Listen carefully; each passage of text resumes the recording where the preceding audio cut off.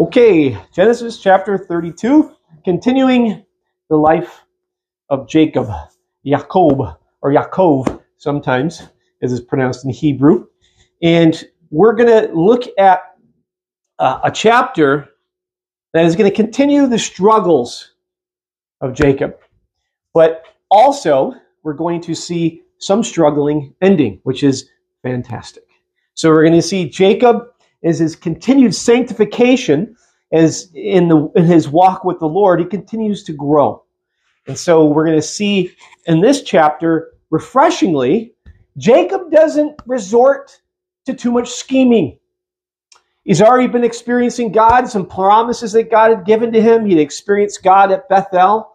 He experienced God speaking to him when he was at Uncle Laban's and he wanted to leave, and God reassured him, you can take off now. And so he left. And he's been experiencing lots of wonderful words from the Lord. And we see him begin to grow, right? And we see him a little bit less conniving, more and more and more, as he encounters the Word of God, right? The Logos, God himself. And so it is the same for us. It should be the same for us in our walk. That as we walk with Christ, we become more sanctified, we die to self more frequently, and we don't chase our sin as often in that old nature that we want to resurrect from time to time instead of keeping it on the cross, mortified and crucifying it. And we do that through a number of things. Worship is our whole life, and I'm going to get into that series next time. But one of the primary ways in which we do that is through the Word of God, right? And so the Word of God is the second person of the Trinity. Clearly in the New Testament, God is revealed as Jesus himself. The second person, the Son, is revealed as the Word of God. And so Jacob hears the Word of God and he grows. And so we're looking at chapter 32 now. And if you remember, Jacob is 75 years old or so. He's been serving Laban for 20 years for his main squeeze, his main wife, Sarah. And he ends up with Leah, you remember, and some maid servants. Rachel. Did I say Sarah? How in my head can I see Rachel and it come out Sarah? Thank you. So it is Rachel. Yes, that's Sarah. I don't know how that happens. I'm getting old. I do it more often. It's frustrating. Anyway, thank you. So yes, so he gets Rachel and Leah and some of the other maidservants and so on and so forth. And so he's struggling all these years. And so we see Jacob as this really strong guy, and we see a lot of his strength exemplified in the past. And we're going to see his strength exemplified in this chapter as well, especially when we get to the middle part of this chapter, when he wrestles with God himself, which is a really odd account in Scripture. And there's not a lot of details that God gives us in this account. So it's one of these things we just, okay, this is the sentence here. This is the verse. This is what it says. I believe it. I can't fully make sense of it. However, we just got to go, okay, this is what the Bible says. I'm waiting for more information later on. But we see him literally wrestling with God himself. And the word wrestled is a really interesting word. It is abak. And it's related to the river where a wadi or a ford that he's going to cross this people called Jabbok, which means wrestler as well. And so there's a really fun play on words, and I'll get into that in a little bit more detail if we have time later on. But there's this whole play on words, and Jacob means supplanter or heel catcher or deceiver. Even his word Yaakov or Yaakov in Hebrew is really similar to Jabbok and some of these other words that is all related. So it's this play on words that's phenomenal. And there's so much in this chapter that it'd be really fun from a literal perspective to spend literally hours and hours looking at all the interplay of all these words, like Mahanaim and Peniel and Jacob's name being changed to Israel and Bethel and all these really cool things. I'm not going to get into all of those, but we'll see as time goes how much time I'll be able to spend on some of those details. So anyway, here we have Jacob. He's left Laban now. Laban is not going to kill him like he intended to. If you remember, Laban was chasing him because one of the excuses he gave was they stole his idols. We find out that his daughter Rachel stole the idols called the teraphim. And so he wanted to kill Jacob because of that. And God speaks to Laban, remember? And says, don't touch him, don't say a bad word about him. And so God spares the life of Jacob. Now, Jacob's blessed with numerous hundreds of goats and female goats and calves and bulls and donkeys and all of this cattle from the work that he did for his father-in-law, if you remember correctly. And so he's traveling on the way to where God told him to go, which is back to Canaan, which is going to be changed to the name of Israel quite soon. So he's traveling on the way, and we're going to see where Jacob is thinking, okay, finally I'm free from this struggle. I'm going to go back to the promised land where God promised to me through Abraham and my father Isaac, and spoke to me directly that my offspring is going to be as numerous as the sand of the sea. And so there appears to be in Jacob's life here this kind of thing. At 75 years old, he's kind of tired of scheming, kind of tired of deceiving. In our lives, have you ever noticed that our sin can catch up with us sometimes, where you're just like, I'm so sick of sin. I hate this. Why do I keep going this direction? And God gets us to a place where we recognize how miserable it is. And it's like, I'm just losing the desire for it. And it's almost like this is where Jacob is coming from. He's tired of the struggles, tired of trying to get an angle. And we can see a prayer here when he is in panic because of his brother Esau, who he hasn't seen in 20 years. Now, if you remember, Esau wanted to kill Jacob. And so he fled. Remember, his mom told Jacob, flee, because Esau is going to want to kill you. So that's when he takes off to go see Laban. So he's going to leave, and he's going to run into Esau. He's freaked out. And then we see this wonderful prayer that we're going to look at of Jacob and how he's so humble before the Lord. And then after this prayer, we see this practical thing that Jacob's going to set up to be safe from the threatenings of his brother. And at that point, an angel, he actually sees angels, and then the angel of the Lord, God himself, the second person of the Trinity, the Logos, appears to Jake, and that's when he begins to wrestle, literally, with God all night long, for a full night.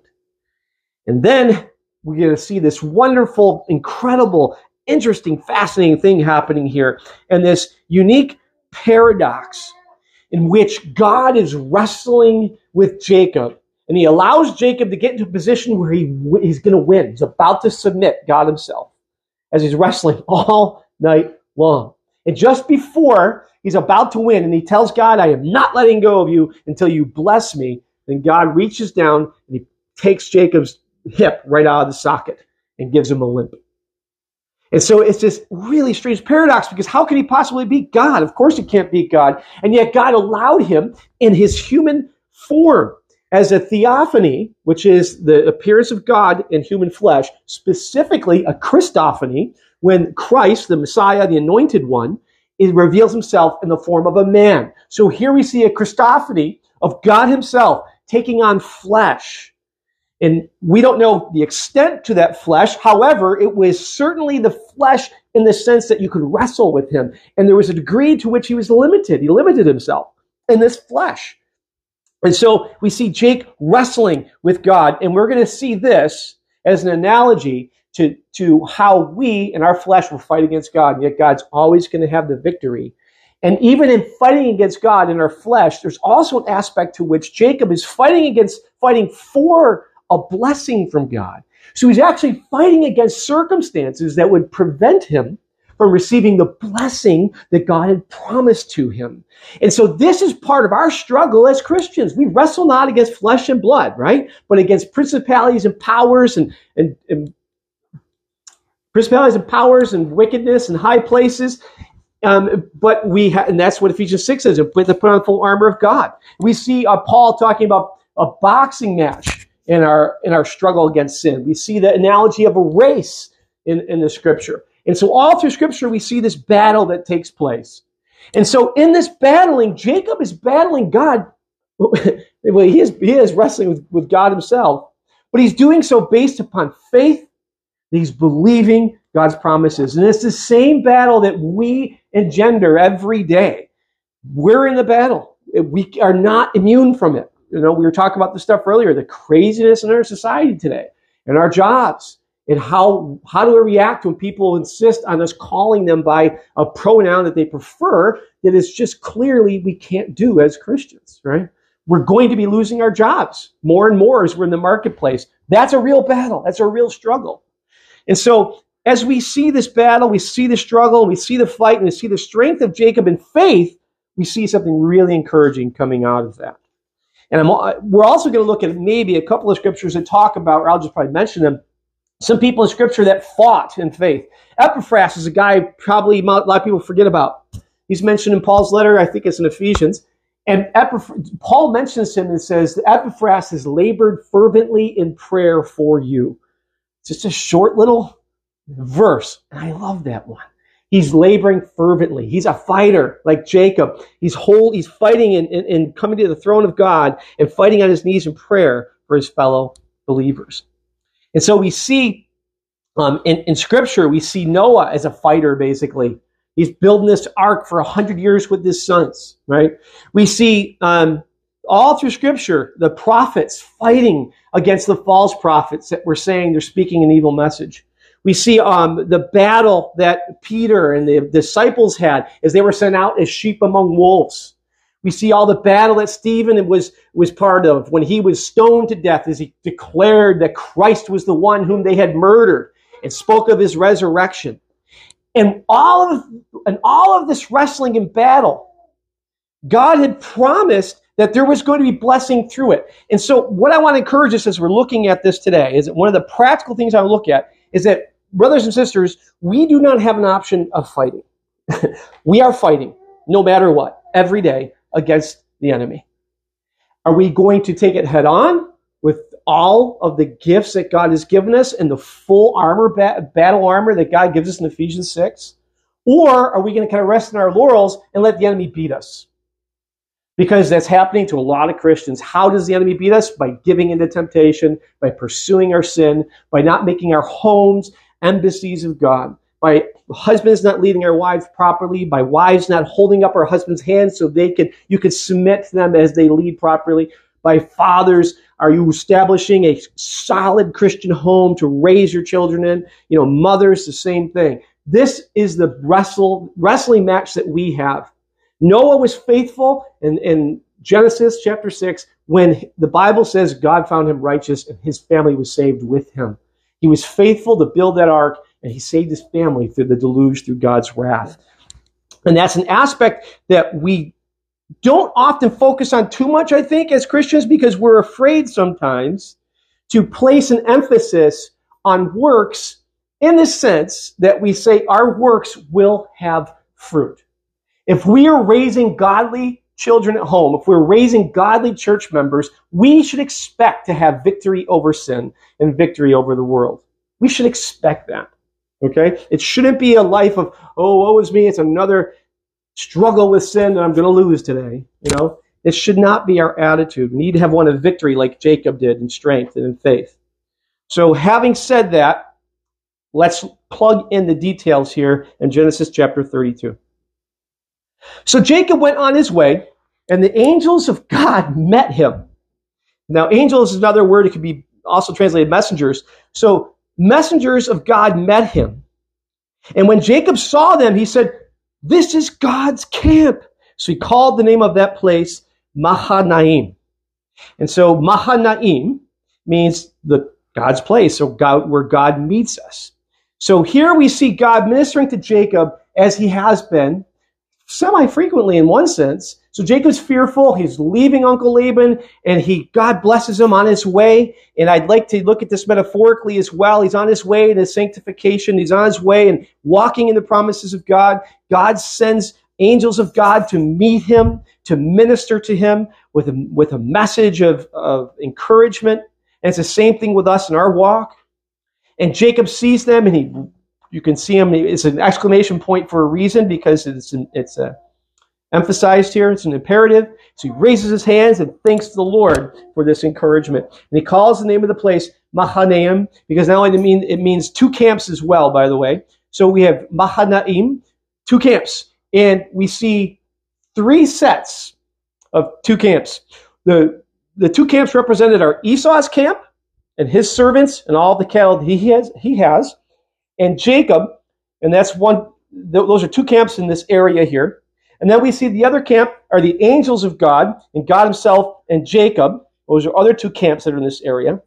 And then we see Jacob later on in verse 10 that says he has two camps in which he divides his people. So there's this interesting occurrence of the number 2 that pops up in this chapter. So, and then verse 3, now Jacob sent messengers before him to Esau his brother in the land of Seir. Now Jacob is traveling southwest to get to the land of Canaan, by the way, okay? So he's traveling southwest. He's coming to the land of Seir, where his brother, in the country of Edom, where his brother Esau is. And he instructs his messengers. So Jacob tells them, he says, thus shall you say to, now notice this word, my Lord Esau. Thus says your servant Jacob, I have sojourned with Laban and I've stayed there until now. I have oxen, donkeys, flocks, male servants and female servants. And I have sent to tell my Lord, again a reference to Esau, in order that I may find favor in your sight. This is so interesting because who is supposed to serve Jacob? His brother Esau, right? All the blessings had gone to Jacob, and yet we see Jacob, instead of Esau now, acting humbly before his brother. Now, there is the charge that could be brought that Jacob is scheming again by sending his servants to say, I'm your servant. But I don't see this in the text, and we're going to look at this prayer to understand this context here. It just seems to me that the Lord is really breaking through to Jacob and really breaking him down. As a matter of fact, in this chapter, we're going to see 6 instances in which Jacob uses the word his servant or his brother being his Lord over him.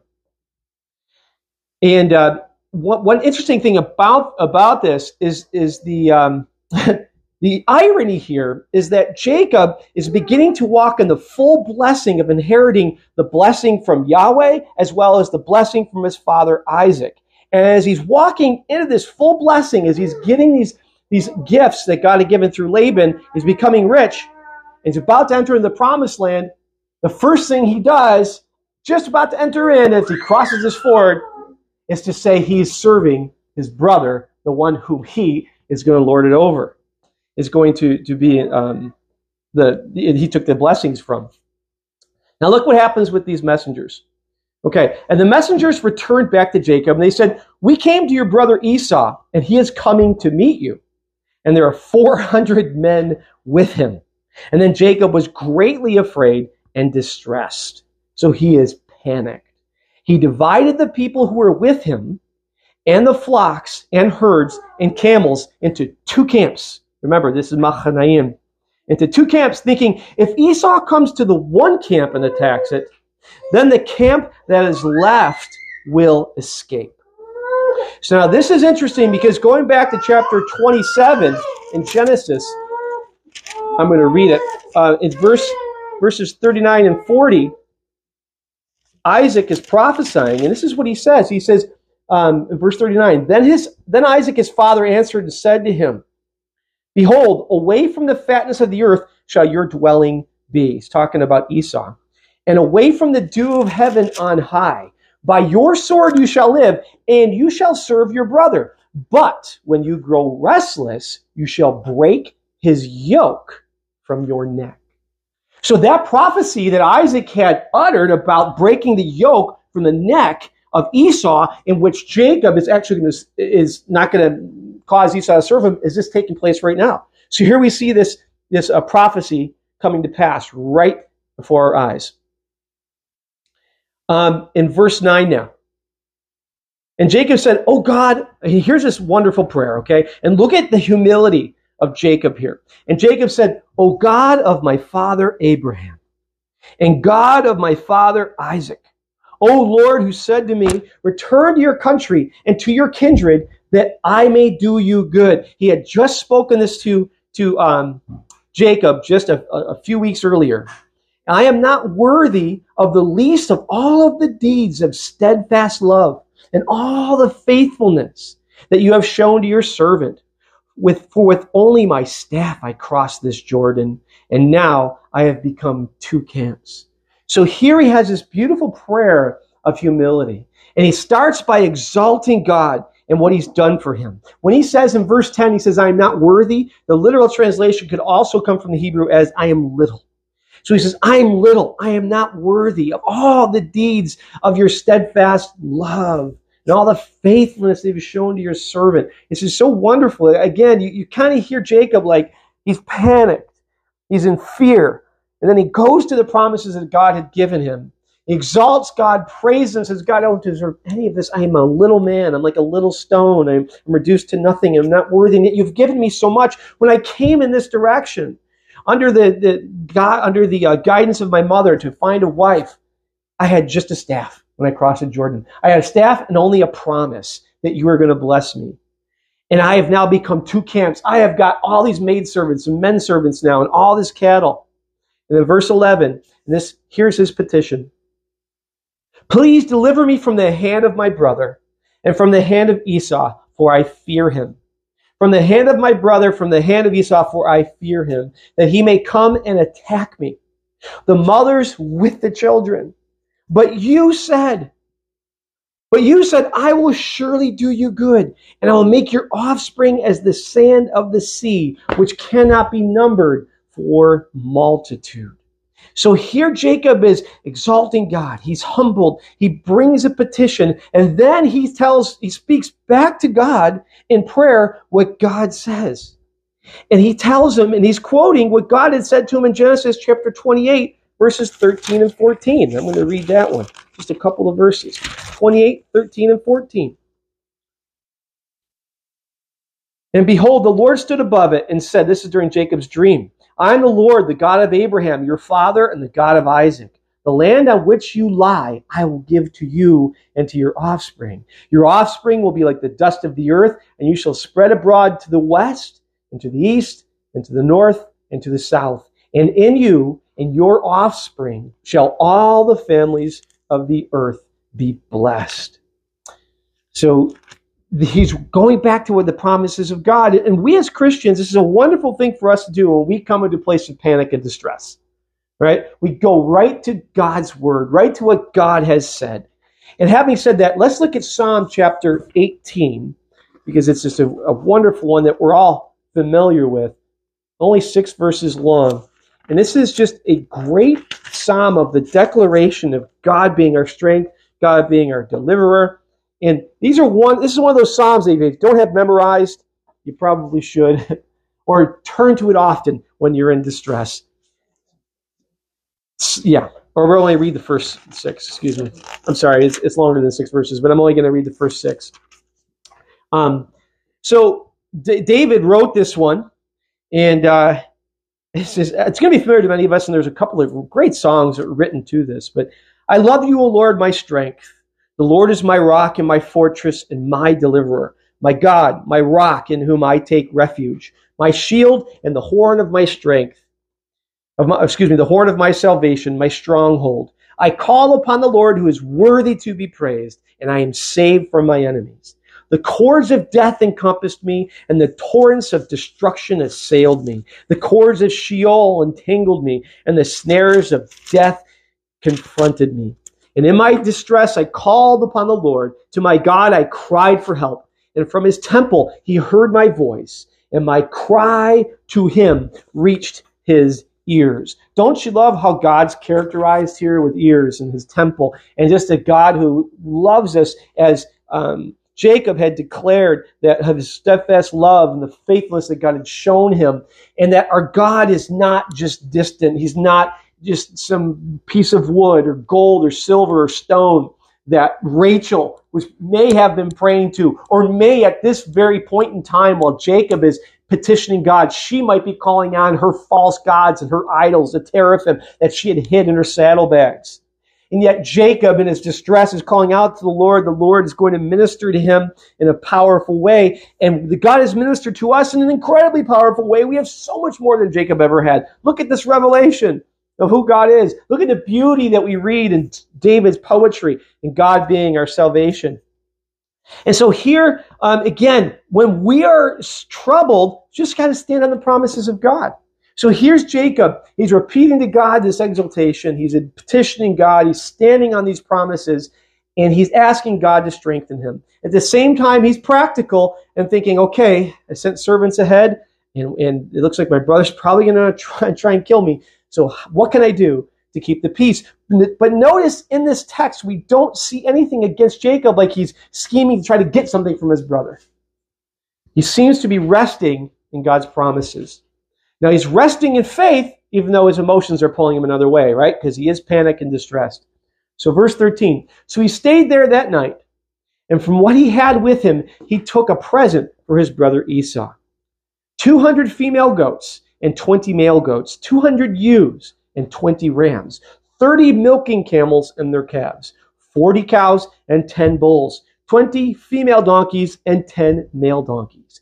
And these he handed over to his servants. So they're speaking of Jacob's servants. Every drove by itself and said to his servants, pass on ahead of me and put a space between drove and drove. So again, these are two camps here, okay? And he instructed the first and said, when Esau, my brother, meets you and asks you, to whom do you belong and where are you going and whose are these ahead of you? Then you shall say, they belong to your servant Jacob. They are a present sent to my Lord Esau. And moreover, he is behind us. He likewise instructed the second and the third and all who followed the droves. You shall say the same thing to Esau when you find him. And you shall say, moreover, your servant Jacob is behind us. For he thought, I may appease him with the present that goes ahead of me, and afterward I shall see his face. Perhaps he will accept me. So the present passed on ahead of him, and he himself stayed that night in the camp. So he sends them ahead with this gift, his servants and all of these camels and so on and so forth, while he stays behind, praying and probably just seeking the Lord.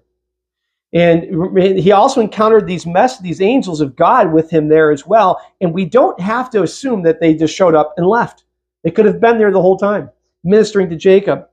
And so here's Jacob waiting to see what's going to happen. And look at verse 22 now. The same night he arose, and he took his 2 wives, his 2 female servants, and his 11 children. We learn later that Dinah is included here as well, okay, but it's not mentioned here. She's one of the 12. And crossed the ford of the Jabbok. Now, Jabbok in the Hebrew is wrestler. The ford was also, in the Hebrew, was also called a wadi. And these wadis were areas that were generally shallower creeks. But in flood times, when water would come from the mountains, they would flood and they would create these incredible gushing rivers in which you could actually drown in them. And so here he is at the river or the creek or the ford Jabbok. And he took them and then he sent them across the stream and everything else that he had. And Jacob was left alone. So Jacob sends his wives, his children ahead, and then he leaves them alone as he stays behind. Now, I've always read this really critical of Jacob. It's like, what a pansy. How come he didn't go in front to fight for his family? Well, actually, we learn later on in chapter 33 that he actually does go ahead of them. So he doesn't completely abandon them. He does send them out first, but for some reason he delays. There's something happening here where Jacob is probably communing with God or just waiting on the Lord for something, because he wasn't really abandoning his family and like, hopefully they get killed and I'll be okay. And look at in verse 24. And Jacob was left alone, and a man wrestled with him until the breaking of the day. So this is crazy. So Jacob was alone, and a man wrestled with him until the breaking of the day. Who initiates this encounter?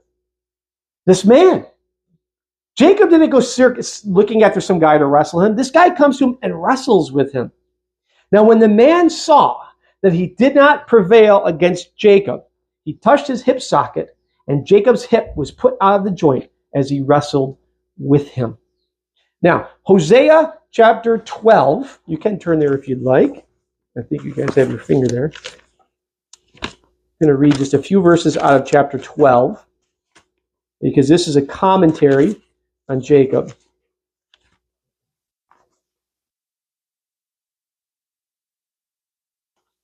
hard for me to turn my pages in this Bible. That page 1,200. There we go. Hosea chapter 12, starting in verse 2. I'm just going to read a few verses. The Lord has an indictment against Judah and will punish Jacob according to his ways. He will repay him according to his deeds. And in the womb, notice this, he took his brother by the heel, and in his manhood he strove with God. He strove with the angel and prevailed. He wept and sought his favor. He met God at Bethel, and there God spoke with us.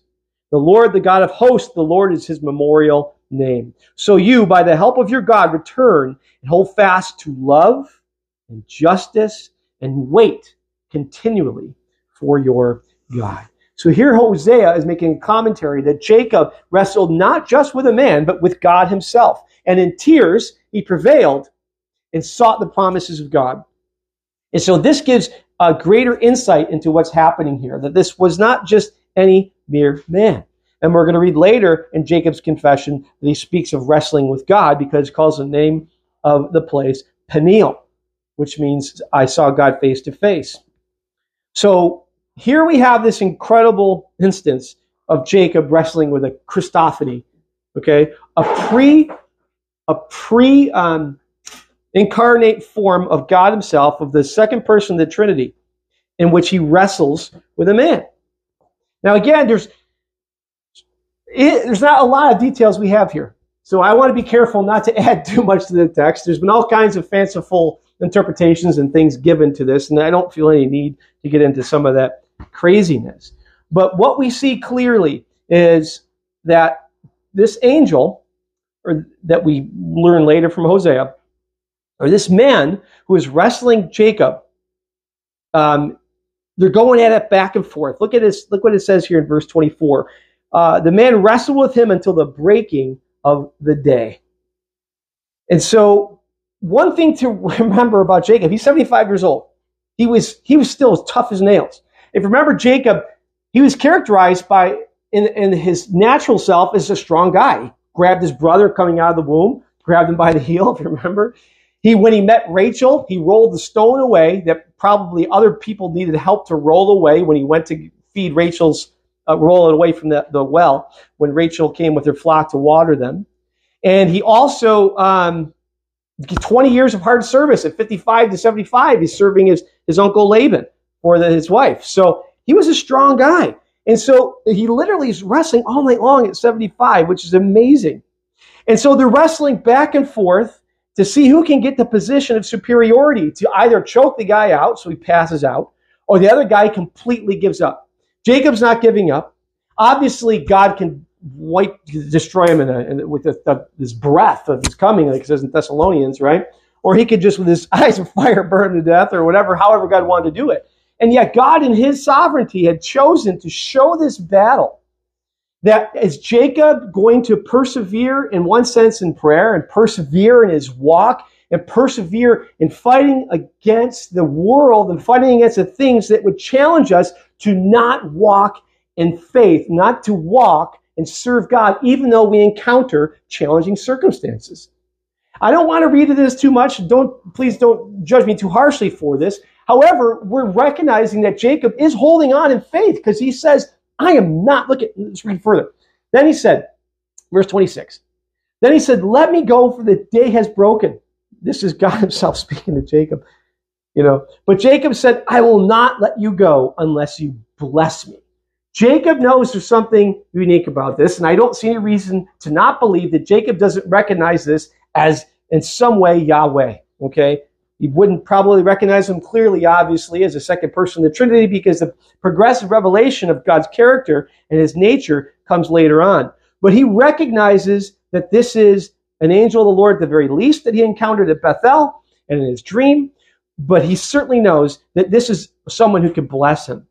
And so he doesn't prevail against Jacob. And in verse 25, and when the man saw that he did not prevail against Jacob, he touched his hip socket, and Jacob's hip was put out of the joint as he wrestled with him. And then he said, let me go, for the day has broken. But Jacob said, I will not let you go unless you bless me. Unless you bless me. He is not letting go until he sees the promises of God fulfilled in his life. And this is, again, the tenacity of Jacob. And it's fantastic. And one thing about this text is we're looking at, again, Jacob's not resorting to his scheming ways.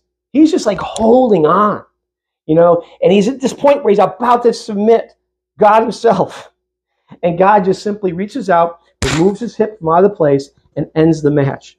Well, basically. But it doesn't end without God walking away and blessing him. And the circumstances that we run into that can be very challenging, that cause us to really stand in faith, are not circumstances that happen happenstancely. They are circumstances that Jesus Christ, that God, that Yahweh himself has placed in our lives to develop our faith and to develop our spiritual wrestling muscles. When we run into circumstances in our neighborhoods, our jobs, our wives, our husbands, struggle with our children, no matter what it is, God has done that and purposefully in his plans has orchestrated these very things so that we would grow in faith. Because as Jacob stands here and won't walk away, and he's faithful to get a blessing from God, we're going to watch him walk away with great joy, and we're going to see an incredible circumstance take place in the next chapter. Look at verse 27, and he said to him, "What is your name?" Kind of reminds me of God speaking to Adam and Eve in the Garden of Eden when he asked them, he goes, "What have you done? Where are you?" He wants to hear a response from them. Obviously, he knows Jacob's name. And when Jacob says his name, there has to be some degree of humility at this point. I'm the heel catcher. I'm the deceiver. I'm the tricky guy. And he says, Jacob. And he says, "Your name shall no longer be called Jacob, but Israel," which means a fighter with God. This is just incredible. So he calls him a fighter with God. Not a fighter for God, a fighter with God. "For you have striven with God and with men, and you have prevailed." He prevailed not by the work of his flesh, but literally prevailed because of the work of faith that was implanted in him by God speaking to him clearly. So the victory belongs to the Lord, yet Jacob was faithful to walk out his salvation with fear and trembling, as we've been all called to do that. We can't just rest by knowing we're born again and just rest in that and never have any actions accompany the faith that we say we have. We rest in what Christ has done, but we also continue in the wrestling, in the battle. And in verse 29, then Jacob asked him, "Please tell me your name." But he said, "Why is it that you ask my name?" And there he blessed him. So Jacob called the name of the place Peniel, saying, "For I have seen God face to face, and yet my life has been delivered." This is incredible. He literally wrestled with God face to face. Now, when God appeared to Moses, if you remember, Moses said to God, "Show me your glory." And God said, I can't do that. I'll turn my back to you. And then you will see that. And so here Christ now is wrestling with Jacob face to face in a Christophany. So it's not the full revelation of God. It's not the full Godhead himself, yet it's Christ as a Christophany. And as we see this head-to-head with Jacob, again, to me, it really stood out that Jacob is not playing heel catcher, deceiver, supplanter. He's just going at it head-to-head. And when you're wrestling, if you guys have ever been at a wrestling match or watch it, man, you're tying up with a guy, you're ear to ear. And now I did a couple of wrestling matches. I'm older, and you're wrestling guys with beards. It's weird because you got this guy's beard scratching your face. We're going to be wrestling this weekend, right, Luke? And I can't wait to throw some people around. But anyway, it's like you're really intimate, man. Not in a weird way, but but you're so close. So here Jacob is close, face to face with God, and it's a battle. Man, Jacob can hear God panting. God can hear Jacob panting. And it's like, and you're just working as hard as you can. And it's like, it's so intimate. It's like incredible that God is doing this with Jacob to work out Jacob's sanctification. And then in verse 31 now, the sun rose upon him as he passed Peniel or Penuel. There's two different ways of spelling it, by the way. In your Bibles, it might be spelled the same. And this translation, they chose to translate it with just a little bit different. They switched out the I for the U. Anyway, and the sun rose upon him as he passed Penuel, limping because of his hip.